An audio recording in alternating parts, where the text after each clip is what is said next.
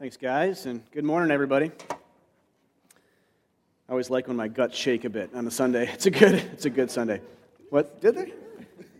I do. And the ears bleed, too. That's another good. Not quite. That's the threshold.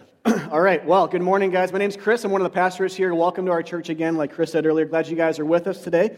And we are going to jump right into our series, on the Song of Solomon, which is one of the books of the Old Testament, the wisdom literature books, genre-wise, which is Old Testament poetry. And so it's taken a lot of effort in a lot of ways. I guess you could probably say this about any book or genre or part of the Bible. It takes some work to ask the big question, what does this mean for our lives? What does this mean for us today as a 21st century Christian in a different part of the world, and a lot of this happened in and so forth? And we have to ask those bigger questions, maybe even especially, though, here with a genre like this, which is very enigmatic and difficult to access at times. So we'll do the hard, heavy lifting work of interpretation here in just a few minutes. But Solomon wrote this book, King Solomon of the Old Testament, the son of David, who lived around 960 BC. One of the different wisdom books of the Old Testament he wrote. He also wrote Ecclesiastes and Proverbs and some of the Psalms. So one of the bigger, you could say, authors of the Old Testament in the sense of the amount of books that he wrote, but King of Israel, and this is one of them.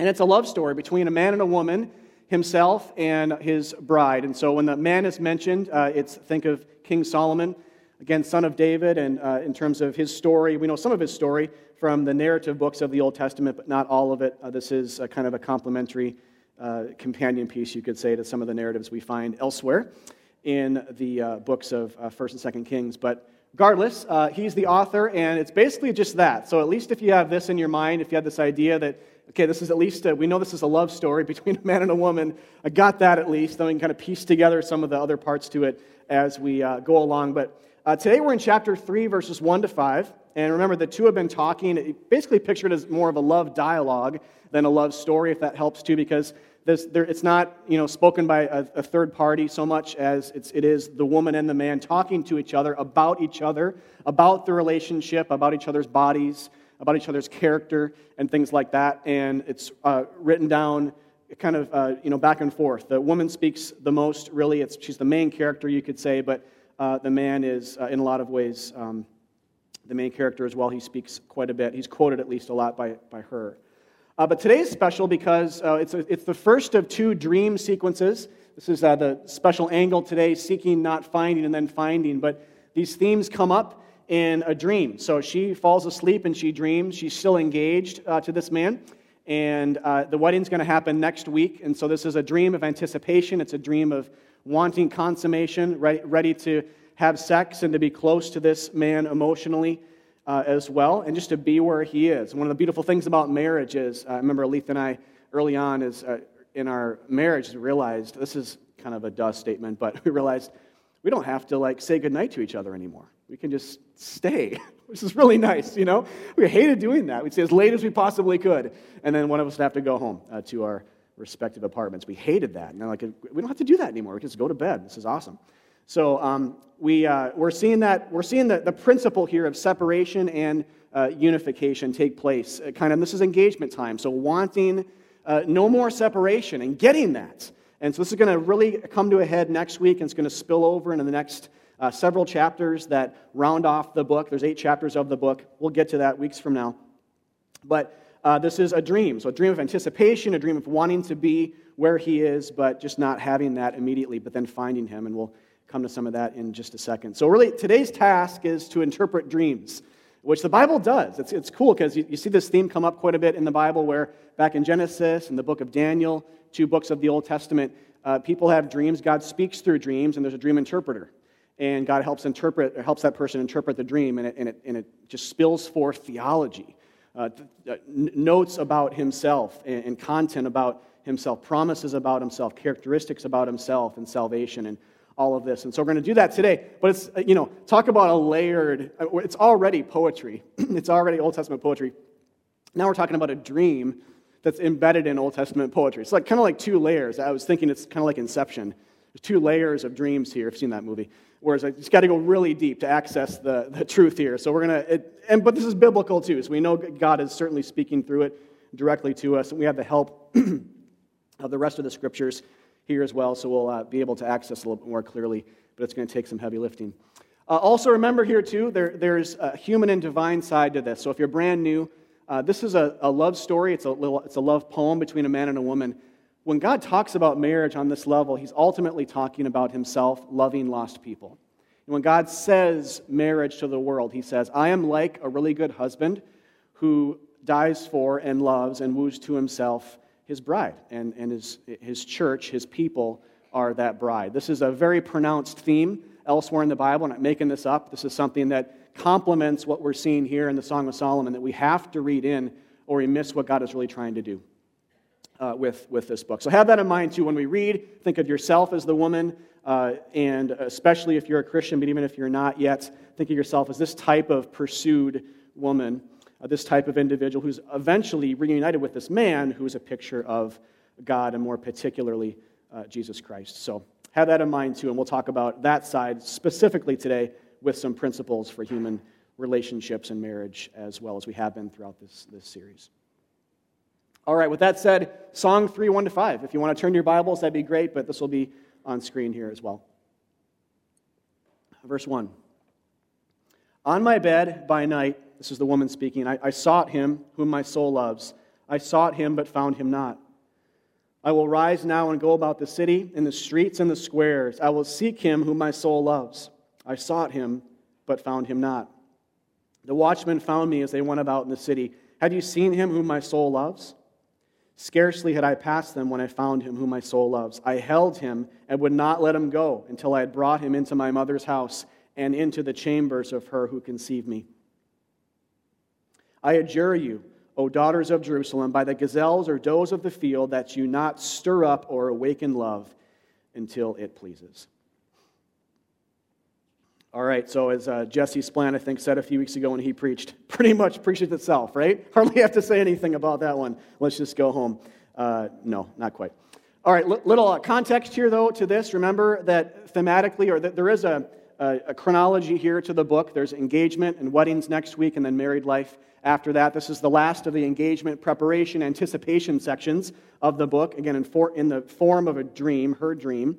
Thematically, similarly to last week, there's this picture of separation and reunification.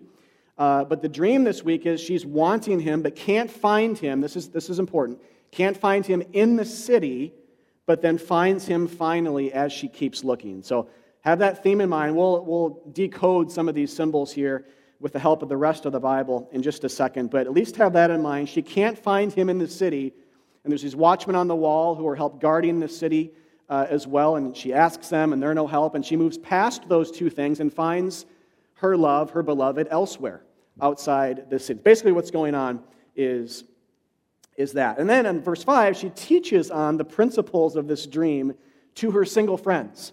So these daughters of Jerusalem, which come up a few times in the book, are the bride-to-be's single friends, and there's these moments where she turns her head and kind of preaches a bit and says, see what's happening here between myself and my love, with our engagement, with our wedding, with our consummation, with communication, whatever it might be. I want you to learn. This is by God's grace, could sound arrogant, but it's not. She's just saying, by God's grace, this is happening quite healthily, not perfectly maybe, but quite healthily, and I want you to learn something here and apply it to your singleness as you wait for marriage or long for it or want it, or maybe you don't, but there's still something you can learn there. So we'll talk about that after we talk more about the first 4 verses, which is more of this divine side. But unlike last week, this is, as you've seen here if you were here last week, the contrast.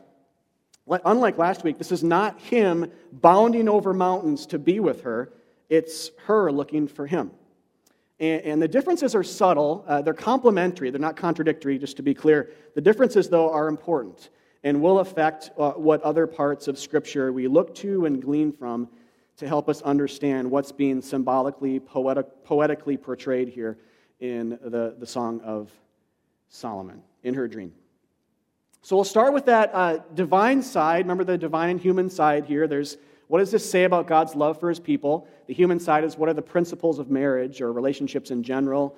Today we'll talk about sex a little bit later, or how the Bible encourages against premarital sex. That'll come up. That's basically what she's saying in verse 5. We'll get to the human side here in a bit, because it's built on this greater theological narrative and story that's being portrayed. Just in a few verses, in 4 verses, we basically get Solomon saying, and he's not probably aware fully of this, but God is helping inspire this. He's just saying, this is how the Old and New Testament hang together. And so if you're here today and you've never really read the Bible before, if you've wondered, how do the Old and New Testament really connect? Why are there 2 testaments or covenants in the Bible? And how does the one prepare the way for the latter? Which ones should we really focus on? How should Christians read the Old Testament? How should that, actually, I should stop posing questions here. I'm not going to answer all those. I'm going to just stop. But those kinds of questions, anyway, we'll talk about some versions of those as they come up here through Song 3, 1-5. And so it's a great, actually, sermon in one sense, though it's heavy. We'll take a long, scenic, windy road to get there, but we will come at that stuff, those kinds of things, from the vantage point of Song 3. So the divine side, then, of this is really what we're seeing symbolically portrayed here, is a glimpse. Song 3, 1-5, is a glimpse of all of biblical history, all of redemptive history, all that God is doing throughout history, through His people, and ultimately through His Son, Jesus Christ, in a couple of verses. And so the main and most important question, remember, we can ask interpretively when we're really confronted with a very cryptic, what in the world's going on here passage, like all of the Song of Solomon, but especially a dream within the Song of Solomon like this, is where else do we see this principle take place in the Bible?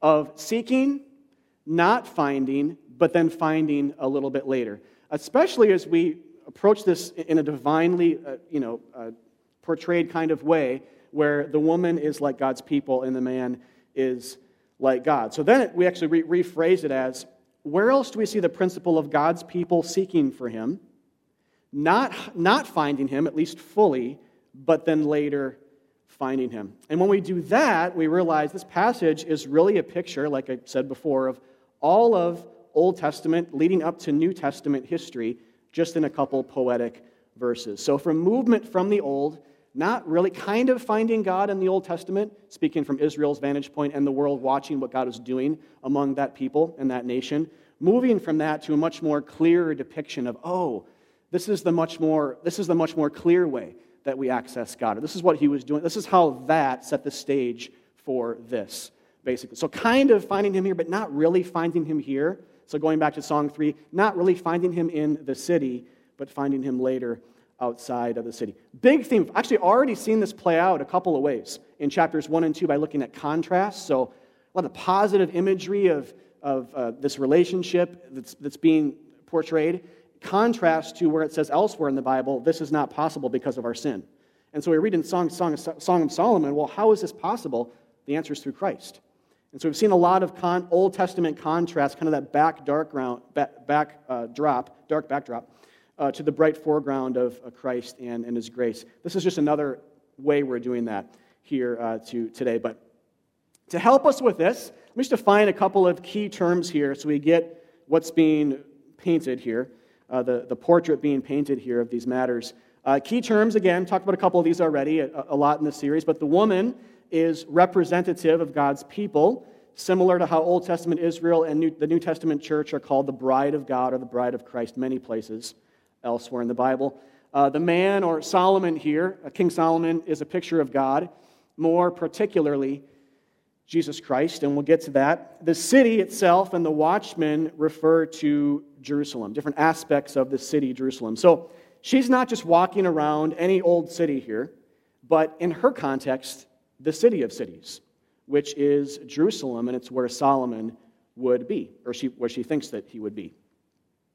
And this is a really important, this third thing here at the city and watchmen, as well as the fourth, which is flowing from the third. A really important thing to understand, which you may not be yet about the Bible, but when Jerusalem is talked about, especially in the New Testament, it is representative of the Old Testament, the whole of it, in a lot of ways. So Jerusalem was the capital of the southern kingdom, Judah, which was before that a more united kingdom, which is the capital of the whole thing. So it's the city, it's where the temple was, where God especially met with His people. It was a city of kings, all these things. But it's representative of the whole of the Old Testament. So in other words, and for example, In Galatians 4, which is a part of the New Testament, the Apostle Paul, who wrote it, talks about how present-day Jerusalem, so in the first century in his context, corresponds to Mount Sinai, which is the mount where God met with Moses and gave the law to Israel. It also corresponds to the temple and the law, the Ten Commandments as a whole, and more laws as well that God sort of piled on for the people to keep and things to abstain from to kind of mediate that covenant between himself and them. And really, as I say here again, the whole Old Testament system. So the verse I'm paraphrasing here is Galatians 4:25. He has a whole argument there that we're not going to go into for the sake of time, but just an example to see how other parts in the Bible, when they say Jerusalem, it's symbolic or metaphorical in a sense for the whole of the Old Covenant system, is what Paul is doing. So we're going to apply that here today as well and say this is the city of cities, it's Jerusalem, and it's referential to the Old Covenant or Old Testament, the way that God was mediating himself kind of between sinners in the old way, with law being in between them. So, if that's the case, or with these pieces in place then, let me just back up here and summarize this. If this is going on, then poetically, back in Song 3, 1-5, this is a portrayal in 4 to 5 verses here of God's Old Covenant or Old Testament people not finding God fully, or you could say, not finding the fulfillment of God's promises, which was Christ, in the Old Testament system itself for a time, but then later finding them, or the fulfillment of his promises in Christ later when the New Testament came. Basically what's going on. So to say that this woman's walking through the city, i.e. Jerusalem, i.e. amongst laws and precepts and stipulations and all that the Old Testament kind of symbolized or was. That's really what it was. When you see covenants, think God covenanting with people and saying a covenant is basically a written form of stipulations that mediate a relationship. So the old system was do this and don't do this. If you keep them, you will bring about blessing on yourself. If you don't, you will bring about judgment and exile and separation from me. That was the old system. And it's among that this woman's walking around and saying, again, poetically, I'm not ultimately finding God there in that system, but later on, as I move on to something aside from it. So the question of the watchman on the wall then, to the watchman on the wall, this woman's walking through the city in verse 3 and saying, have you seen him whom my soul loves, in the city, saying this, is representative of Israel and the world really watching, the world's longing for the time of salvation to truly come, but it didn't for a time, at least not fully in Old Testament times. And there are many ways that this all played out, by the way, and if you're newer to the Scriptures, this is, we could spend all day on this. Many ways this longing for the time of salvation, seeking for the time of salvation, like the woman seeking her beloved in the poem, played out in the Old Testament, whether it be the directly prophetic here, like a new dawn is coming, they would say, and directly predicting this arrival of the Christ, the Messiah, who would right all wrongs and wash away sin and bring people back to God. Or, secondly, Israel's biggest heroes failing, like David, who was the greatest of Israel's kings, but who was also a murderer and an adulterer, which, if you think about that, constantly would have driven the story forward. If you're in that day, and this should be the case, by the way, for us when we read the Bible, is when you come to these places where you see huge manifestations of God's grace, but also see those same people being deep, deep sinners at the same time.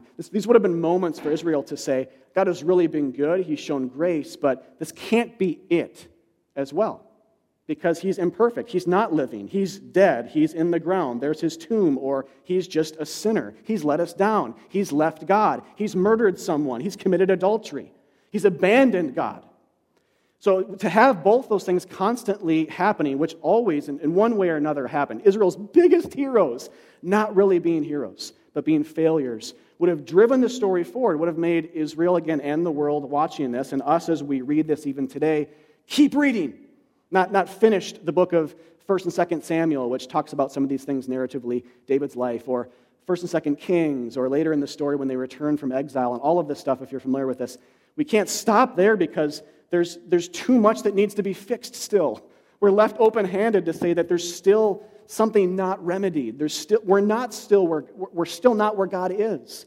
He's not fixing what went wrong back in the Garden of Eden. There's still separation between us. And so the stories then, the image in number 2 here, imaging God's grace in a way to say that God would send another one like David, who will be kind of like him, who would be like him in his good ways, but much better, also showed them to be huge, huge failures like us, so that they wouldn't be tricked into thinking, he's the one, he's the Savior, he's the Messiah, he's the final way that God is working in the world to undo all curses and to right all wrong. So, in that sense, longing and seeking there up on top, longing and seeking for the fulfillment of God's promise to undo the curse and undo sin in the world would have taken place. And then third, those two are actually really important too, but the third thing here is the bigger way that we're going to talk a little bit more about, and that is the people's general inability to keep the law, which brought judgment upon them and pointed them to the need for a different type of remedy or mediator. So in all these things then, it would have been clear, like I said before, to Israel as they were looking at their heroes fail, as they were hearing the prophets say, this isn't it, but a new dawn is coming. It's coming on the horizon. And as they were looking at themselves and their community and their families and even their leaders as well, hold this law in place and realize, I cannot keep it. I am a bad person. At my core, I am evil. It's mediating me to God, and God is saying, keep it or else, but I can't. It's putting me back in prison. And I'm handcuffed, I'm ankle cuffed, I'm behind these steel bars, and I cannot get out on my own moral effort. It would have driven the story forward to look for something other than law, which is what mediated Israel to God, other than law, other than commandment, other than morality, to save us, namely God himself, which we will get to. Or you could, again, use Song 3 language from today here and say that they saw in part, but not in whole, or they were not finding God in the Old Testament in the city proper. And figuratively speaking, that is to say, in the Old Testament itself, though the Old Testament could point ahead and point to Jesus and say he's coming, they weren't finding him fully and the full remedy, who is Christ, there at the same time. And things can do that. And the Bible talks about this, by the way. If you're interested in reading more about this from just a straight-up biblical perspective, read the book of Hebrews in a sitting. And note how the Old Testament, the words used for the Old Testament there, just circle them or make note of them, whatever you want to do. But look how they use words like the Old Testament was a lesser testament or a lesser covenant. How the New Testament was better than it. And how the former one was weak and could not, it wasn't possible to take sin away and to do all that God was intending because it was built on people's inability to keep the law. So if our relationship, the covenant God has with people is built on us and our ability to do good and our ability to not do evil, this is kind of what's going on. And this is we should look at this as kind of a depiction under a magnifying glass, of, oh, that's me. The point here is, oh, it's just Israel. It's the world. Israel is a theater, in a sense, of the conscience of the world, you could say. And we're all there with them, unable to keep law, unable to do good, sufficient good anyway, before the Lord. And so the Old Testament wasn't perfect, it was lesser and built on weaker promises because it was built on people's inability to keep the law. So then the New Testament spin on this then, and these are some great summative statements here in the New Testament letters. They talk about these types of things in a more prepositional way. In Romans 3, 20 to 24, this again is the Apostle Paul speaking. He says, "For by works of the law, by doing good, by keeping the commandments, no human being, not some, no human being will be justified or made perfect in his sight, in God's sight, since through the law comes knowledge of sin." And here's the big contrast. But now the righteousness of God, or just think saving work of God, has been manifested apart from the law, although the law and the prophets, the Old Testament, bear witness to it. The righteousness of God through faith in Jesus Christ for all who believe. For there's no distinction.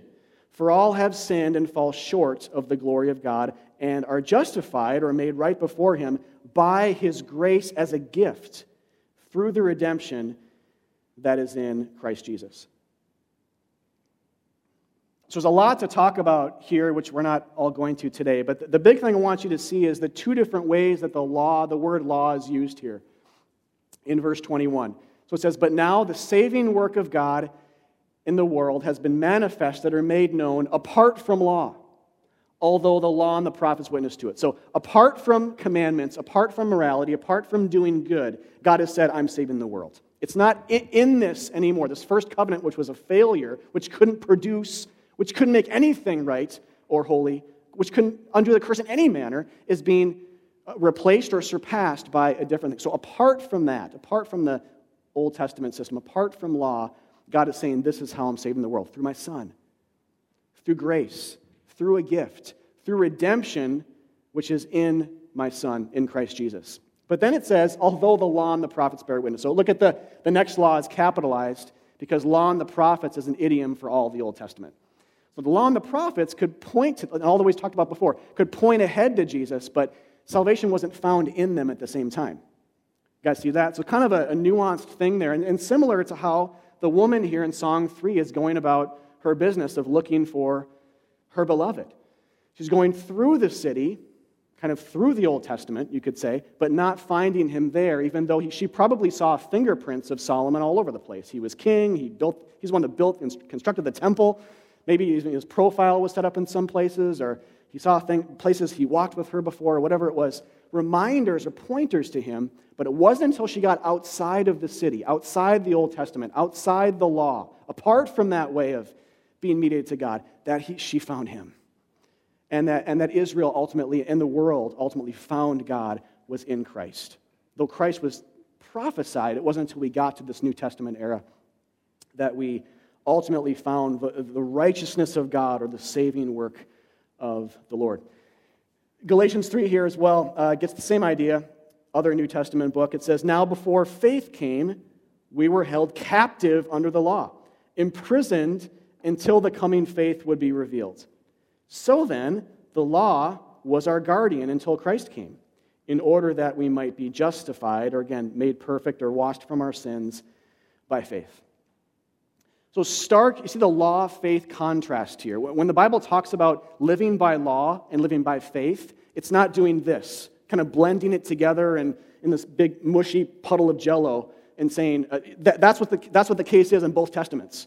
It's saying, no, it's moving from a place of doing law, but realizing I can't keep it, and therefore living by faith and trusting in God, looking ahead to Christ, to this New Testament era where now faith has fully come.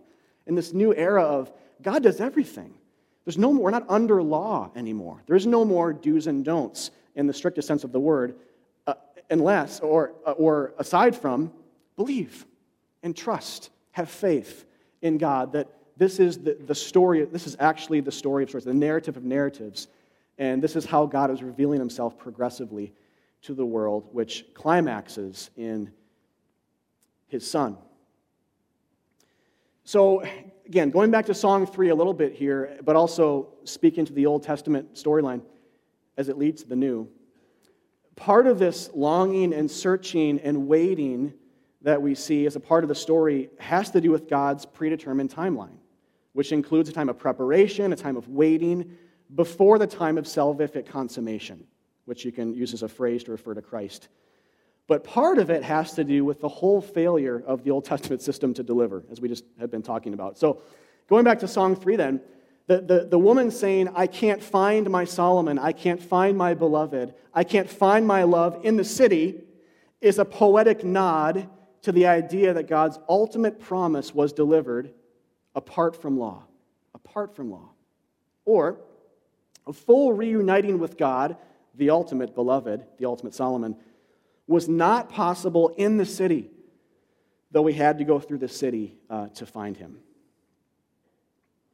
So really what this passage then is about, if you really want to step back and follow that, it's like, what in the world? The poetry is easy, but what you just said is like worse. If that's the case, at least get the step back and just say, this passage is at least about a man and a woman reuniting after a period of separation and finding happiness and joy in that, which is really a picture of the gospel. I mentioned Aletha's in my story about just finding a lot of joy in that. I mean, you can have this if you're married, like one of you might be going away for work for 3 months and you call your spouse a bit, but you're not together and you long to be back with that person and you're reunited. It's part of our stories as well. We have this play out, or you're dating and you hate saying goodbye every night. You're longing to be married so you can just be together and not say goodbye as much, because I hate saying goodbye. I just want to not say goodbye anymore. This is part of our story. This is the gospel story as well. You are not where God is. You are distant from Him. You are separated from Him, and you, like myself, we're all hell-bound to be separated from Him eternally until He intervenes with His Son and deals with that issue and brings us back. So Song 3, then, is this prophetic, poetic metaphor. It's this symbolic portrayal of God is going to do something in the world where His people will be like a bride to Him. And He'll be like this perfect bridegroom who will bound over the mountains, will be found by Him finally, not in the city, but outside, and will be wedded to Him forever. And will never, ever, ever be divorced from Him, will never, ever, ever be separated again from Him, because He'll live inside. All these good gospel truths that we can take if you're a Christian for granted, maybe not if you're not, I guess, but if you're not a Christian yet, this is what the gospel is. Jesus takes away separation between us and God, and He alone can do that because He died in our place for our sins. So a Christian says, again, that's my story, that's God's story, I believe that's the story, and I'm putting all my eggs in the basket of that storyline. That's basically what a Christian does by faith. So at least have that in mind. A man and a woman reuniting after a period of separation. But hear through all we're doing here that it's more than that. It's about the fact that reuniting with God did not happen in the city proper. It happened by God Himself doing something different later in history. And that may seem like, as you're reading this poem, for some of you it might seem like a very passing poetic detail that just doesn't really matter. But to suggest, even poetically and theologically, that love is found not in the city. This is where love is found, the Bible is saying. It's not in the city, i.e., not in Jerusalem, i.e., not by law, not by the written code, not by you performing before God. It's not where love is ultimately found. Those things can point ahead and make you yearn for greener pastures, salvifically. It's not where love is found. It's found in Jesus alone and in His death on a cross for our sins, the essence of the new covenant. So they can and should point us ahead to our Savior. And as we ask those questions about, well, if this is true, shouldn't we see some Song 3 language used in the New Testament to refer to these types of things? And we kind of already have looked at that with Romans 3 and Galatians 3. But look what else we see in Hebrews 13 and John 19. In direct reference to the cross, the crucifixion of our God. So Jesus also suffered outside the gates, outside the city, in order to sanctify the people through His blood. In John 19, for the place where Jesus was crucified was near the city, but not in the city. You see how important this is? This might seem like a passing, poetic, narrative, not important detail. For the Bible, crucial. The fact that Jesus died outside the city means apart from law we're saved. It wasn't in the city. It was outside. New era, different stipulations, new covenants based on His grace and what He does for you, not on you performing, not on you doing. It's simply by faith. When faith came, the locale of where He died theologically is super significant for the Bible. Might not think that, but it is. And Song 3 is a nod to this idea that gets more explicit here in Hebrews 13 and John 19. So in other words, we're saved by God's grace, not by works of the law. This is what Song 3 is about, like everything else in the Bible. We're saved by God's grace, not in the city, outside the city, by God's grace, not as it pertains to law, but to Christ. That's what this is getting at. This is what the God of the Bible wants us to pound into our mind because we're so forgetful and we just don't know this. We're not born into knowing this. We're born into this. If I do enough good, God will look favorably on me. If I do enough good, He'll save me. We only get over here to this New Testament idea unless someone tells us, or if someone tells us, that didn't work. Failed mediator. Your morality and mine, failed mediator. Impotent to save. But over here in the New Testament, God is not impotent. God is quite strong. He's forever strong. He's able to actually remove your sin to a degree that you will never be separated from Him ever again. Even it's interesting in verse 4 in today's passage, when the woman says, I brought him after I found him into my mother's house, or the chamber of the one who conceived me. There's a lot of poetic jargon going on there. But just understand, kind of step back and get the big picture. Where is this place? Where is her mother's house is her house, right? So what she's saying is, when I found my beloved, when I found Solomon, I brought him into my house. And again, as we apply these theological symbols to the story and think, well, what is that telling us? Or what is it not telling us? What doesn't happen? She doesn't find him, and he doesn't say, or she doesn't bring him back into the city to hang out and to just kind of kick it on the lawn chairs with the watchman on the wall, right? She takes him back to her house, different location, not in the city. So you guys, what this is saying is, and this is a common evangelical misunderstanding about what the gospel is, that the gospel of Jesus Christ is God dying for humankind. We're washed from our sins when we believe it, but then it's all about us living a good life after that as best of our ability. It's about going back to the law and keeping the Ten Commandments well, which is not the gospel. And that's certainly not being portrayed here in Song 3, because they don't go back to the city. They don't go back to the place of law. They don't go back to Jerusalem, which is, remember, biblically speaking, a picture of the Old Testament. They go to her house, which is this figurative nod to Christ sets up camp in your hearts. He goes to where you are. He meets you on the curb. When all of us are lying there, to borrow from another prophetic picture of where we are in our sins, we're lying there in a pool of blood. We're harlots. It didn't work out for us. We've been beaten by our former lovers. And we're lying there, even though we're married to this God who's our husband, and he stays faithful to us. And he comes and finds us there, and he brings us into his house. See, that's the gospel, you guys. It's not Jesus plus law. It's not the gelatin, the jello of God saves you, but also got to live a little bit, kind of a good life here to save yourself. That's Mormonism.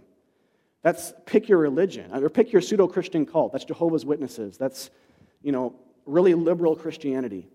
But that's not biblical Christianity. The gospel says God washes us in the cross, and he also gives us his presence in the homes of our heart.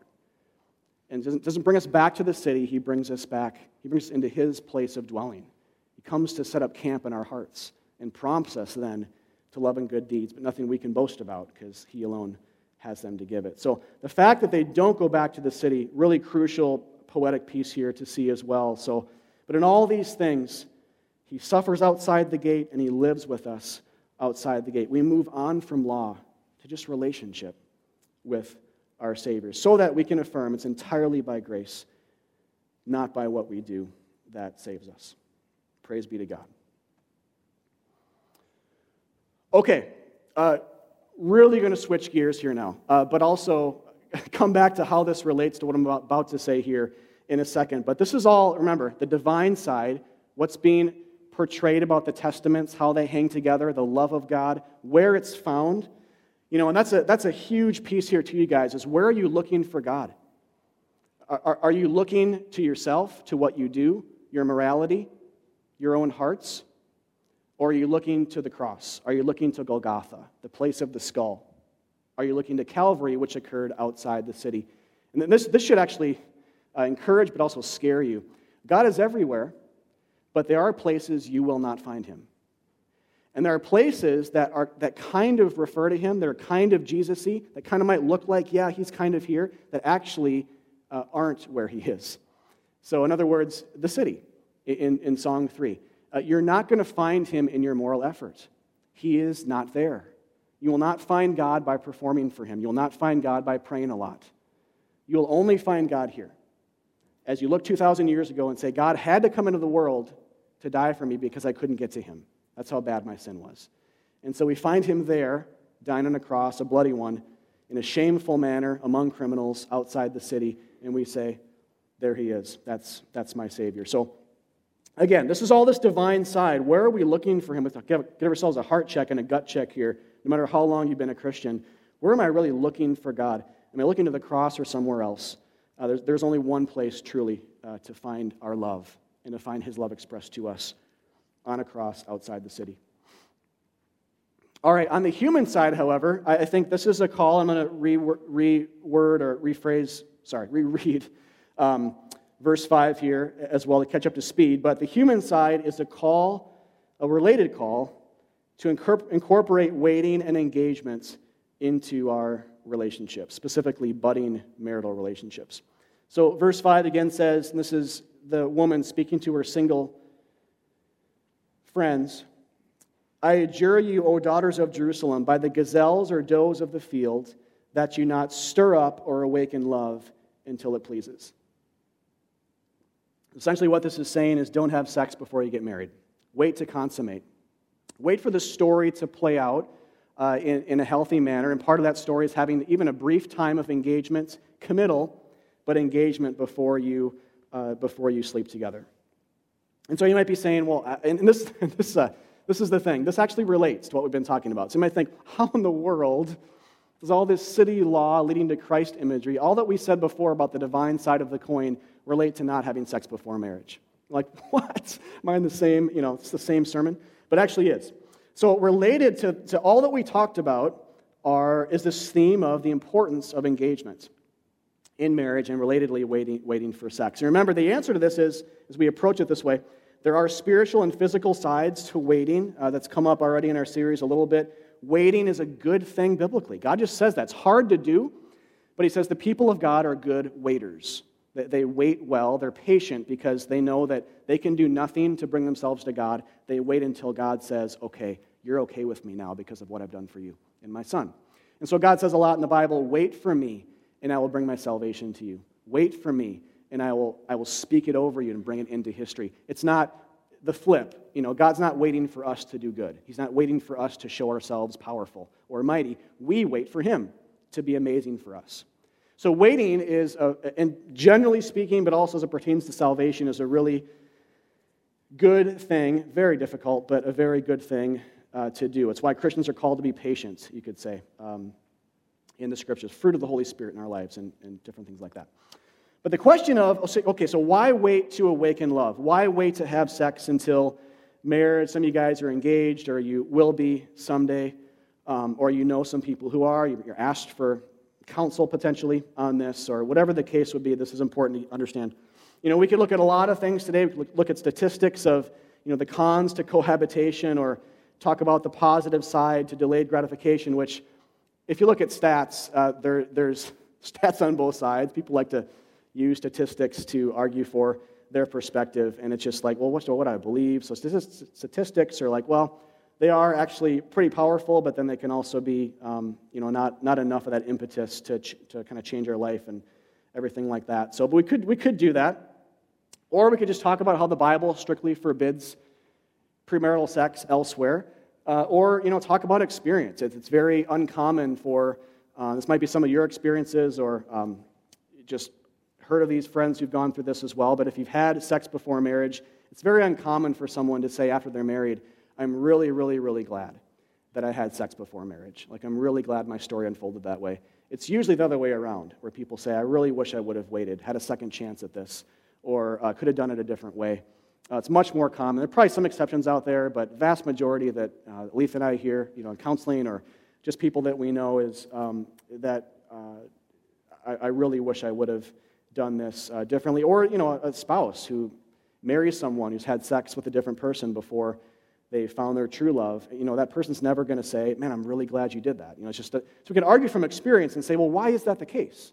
Why is it so difficult to have, this type of narrative play out before we are wedded and have sex with our eventual spouses? And those are all good things, and we're not going to go into all those today, stats, Bible experience, because I want to build off more of what we just talked about with this greater storyline of the Bible and how that should be superimposed, essentially, or related to our own storylines as we meet people and wait to have sex. And so the thing is this, and if you're here today and you're not a Christian yet, really glad you're here. I just want to be clear that this is something that I'm going to say that probably won't, hopefully it makes sense to you, and you can connect some theological dots and understand the biblical logic behind it, but because it's not a value of yours yet, it probably is going to just sound really silly. But if you're a Christian, I'm hoping, or kind of in the process of becoming one, I'm hoping that this is either a motivation for you to not have sex before marriage, or maybe to confess that if you did, as sin and wrong, or just to help people who are in the throes of it and just, really wrestling with that in and through their engagement. But the principle is this. So we can look at all those three things there, but this is the most important one, I think, that I've found is really more motivating, more of a paradigm shift for people to understand. And that is this. It's simple but profound. Marriage is not about you. Marriage is not about you, it's about God. So you and I don't, and just culture in general, cannot define marriage how we want, because God says this is what it is, and it's in place in a certain manner, and it exists, and relationships develop in a certain way to tell my story.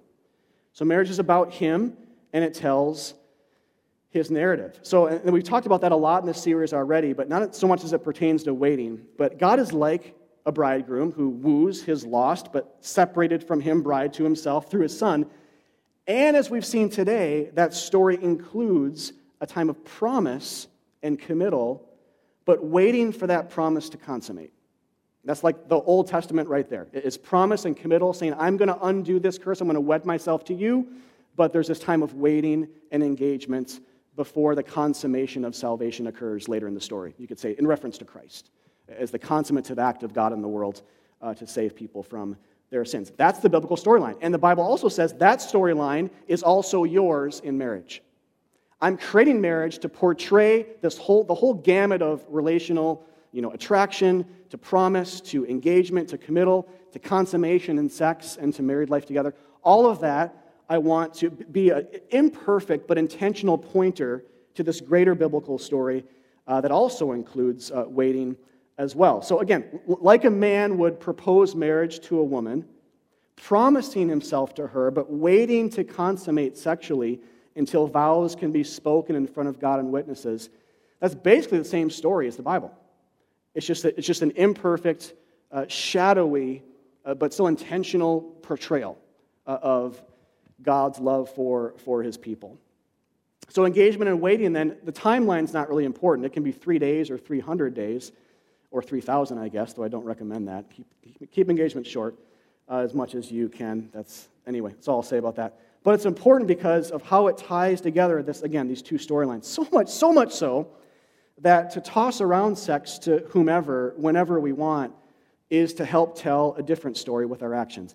We don't think about this. We don't think, well, there's the biblical story, but if I'm not intentionally speaking about that story, then I'm not telling it with my actions. The Bible says wrong. You might not think that you're telling a story with how you love your husband or your wife, or how you go about dating, how you go about waiting or not waiting, but you are. It's impossible to not tell a story about God with your relationship. It's especially important for the church to understand this, but even if you're not saved yet or not a Christian yet, this is still important to glean this and to understand. Because when we see broken relationships, we're seeing the anti-picture of what God is really like. We're seeing a healthy relationship. We're seeing the picture of what God is like. And again, part of that includes waiting. But again, this is so much true that if we're cavalier with sex and don't wait, whether it's someone we don't marry eventually or someone we do marry eventually, it tells a different story. And three things here. On one level, it can, in certain circumstances especially, portray divine unfaithfulness. So after we move on from whomever we're sleeping with, it can portray a God who's very flippant and very careless with dispensing His salvation to people. If sex is a picture of God becoming one flesh with us, and it is biblically, then if we're cavalier with sex, and if it happens outside the context of committal, then it portrays the anti-gospel, that God is not faithful, He will divorce, He's flippant with love, and we can't be sure that it will last forever, even though we get it once initially, maybe just in the beginning of our conversion experience. Secondly, it can portray love as selfish, as raw emotionalism, rather than what the Bible says, other-centered, ordered commitment.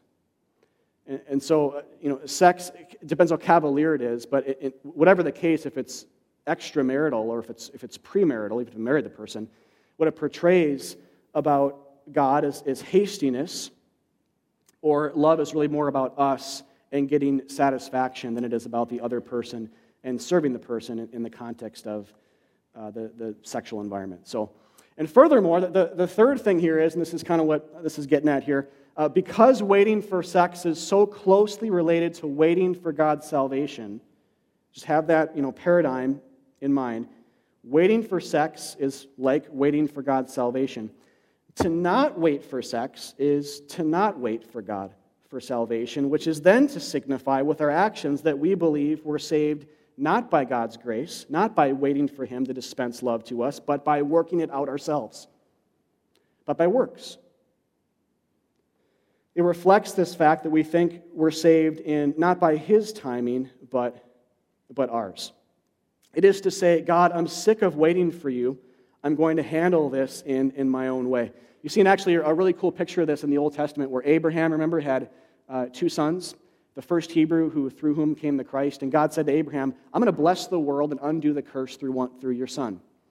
And Abraham says, well, I'm 90 years old, and my wife's 90, she's barren. Time's a ticking, God. And he waits a while to do this. And so he says, well, I'm going to bring this into my own hands, takes it in my own hands. I'm going to have sex with my wife's servant, Hagar, and that can be the son through whom, God, you bless the world. So he does that. They have a son named Ishmael. And Abraham says to God, if you remember the story, God, look what I've done for you.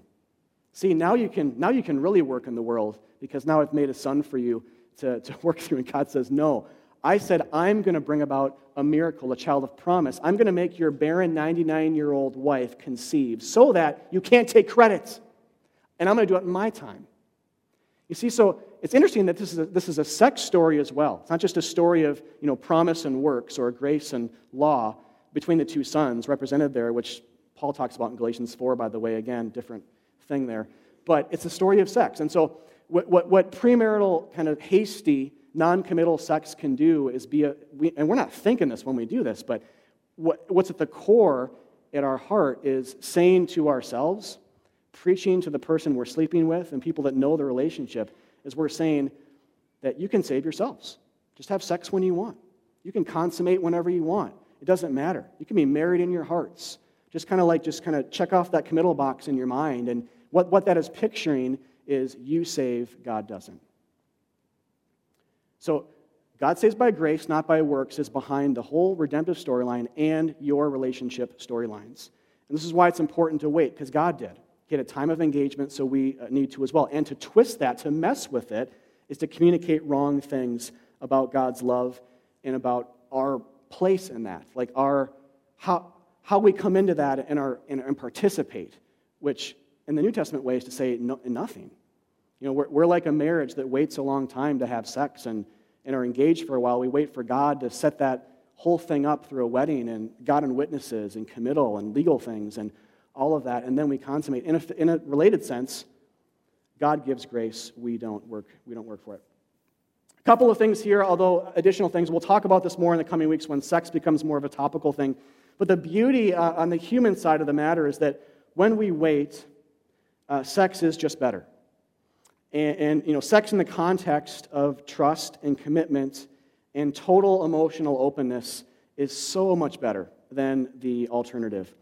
So we can say then sex in the context of I have to perform here or he or she might leave is just a cheap imitation. It's just stupid.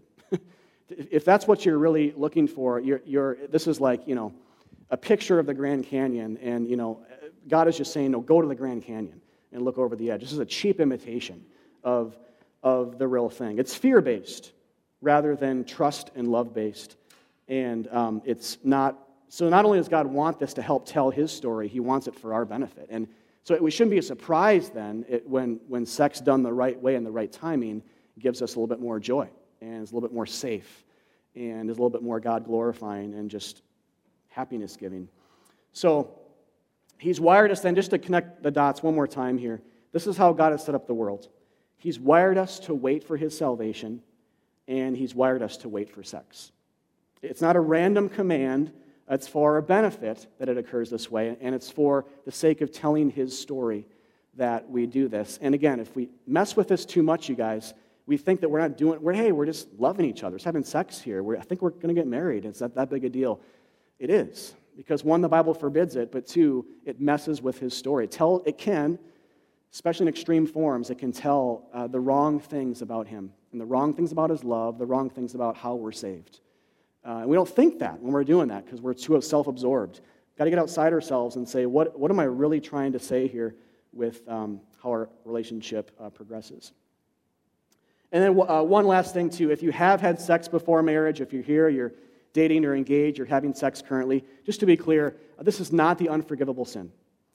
We as Christians like to do that sometimes. You label things as, oh, these two things, God's blood is sufficient, but not for these two things. There's nothing on that list. And so if you have done that, just confess that to God. Or if you're engaged and on your way to marriage, having sex, cohabiting, just stop it for now. And have a period of 2 months, 3 months, 6 months where you're not doing that, where you can tell this story afresh, where, God promises deliverance, but there's this time of waiting until it comes. Delayed gratification is better. And I know I speak for Spencer, too, the other pastor here, and the other elders. When we're asked to officiate weddings, we just ask that. If people are having sex, we just say, we ask that you stop. And it's part of the thing, because one, the Bible talks about this, but two, we don't want to sign our name onto an anti-gospel story.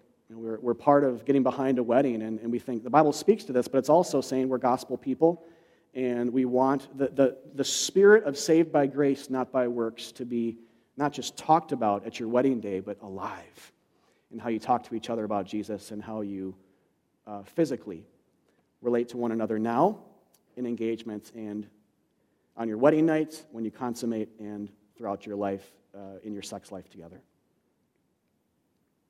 So if you have had sex, again, just confess that. God loves you deeply. Come to Him, confess that it was wrong and that it reflected a deeper issue in your heart of disbelief and distrust in God and a desire to be your own functional Savior, which we all do. This is just one aspect, one area this comes out for all of us in other ways. If this isn't your issue, it's something else. We're always trying to save ourselves. Premarital sex, extramarital sex is another way to say, I save myself. And I do this on my time when I want. And I don't want to wait for God. I just want to make my own way here, which is the core issue of sin. All right, a conclusion here. What is this all telling us to do then? Just to go back and summarize, just two things. I think if I had to put an umbrella over all of it, I encourage you guys, wherever you are with the Bible, is to read your Bible as a story. If you open Song of Solomon or some other random passage and read it like it's just speaking to one particular aspect of history, it's not related to the rest of the Bible, you'll never get this stuff out of it, like we talked about today. You'll never get to Jesus. You'll never get to grace. You'll never understand God properly. So read your Bible as a story because it is, and as you do this, you will, one, look for salvation apart from law, outside the city where Christ was crucified. Believe the gospel. Cling to Jesus for dear life, like the woman did to her man in Song 3. And you can then affirm, like Romans 8 says, who shall separate us from the love of Christ? Nothing. Not you or the strongest of demons or death itself, because you are clinging now to your Savior. And if you think you found Him, you found the fact that He's found you. And God says, I'm a perfect husband. I'm never going to divorce you. I'm faithful. I save you, not based on what you've done, Old Testament stuff, but based on what I've done for you, New Covenant stuff, the better covenants, the one always meant to replace and surpass and be better than the first one. So believe in Jesus, cling to Him for dear life like the woman is here, and rest in the fact that His love is everlasting and that He's in your house now. He's not taking you back to the city to work your fingers to the bone to make Him happy. Worship Him. Rest in His grace. Love Him. Reciprocate the love that He shows to you. That's what it means to be Christian. Don't blend the gospel with law. When you do that, you instantly become unchristian. Instantly. Is Jesus enough, or is He half enough? And is the law the other half of the story? Where are you looking for Him is the question again. In the city or outside the city, to use Song 3 language. And then secondly, as you read the Bible as story, by God's grace, we will more and more do this. It will help tell the story, not just with our words, which are most important, but also with our actions by being a more patient person, generally, who waits for God all the time and is okay with God saying no to prayers or saying wait to prayers. And one who waits until marriage to have sex with your spouse. So, as we read the Bible this way, we'll preach about the grace of God, saving us from our sins through His Son, Jesus Christ, and we'll also want to live as though salvation is given and not worked for. Both are crucial. Though the one is more important, both are crucial. So let me pray for us. God, thank you for your grace in the gospel. Thank you for your love, for dying for our sins, for giving us yet another, even though it's a poetic nod, enigmatic one, a figurative one, for time and time again telling us and showing us that salvation is found in Christ alone and not in our works. Saved by grace, not by works, so that none may boast, Ephesians 2 says. Thank you for that mantra that is constantly beat over our heads in a good way because we're so forgetful. Beat over our heads, beat into our minds because we're so prone to want to add things to Jesus. Jesus plus this, Jesus plus that. God, forgive us. You are not found inside the city. You are found outside on a bloody cross. That is where we meet God, period. There is no other way to be saved than God dying for our sins. Thank you that the Scriptures timelessly and tirelessly teach this to us. And help us to leave here more grounded in your love, more encouraged, and laying down our moral efforts for the sake of clinging to your effort for us on the cross. Because good things do not turn your head. Only faith and trust in you for what you've done for us. In Christ's name we pray. Amen. Amen. Let's stand and respond together.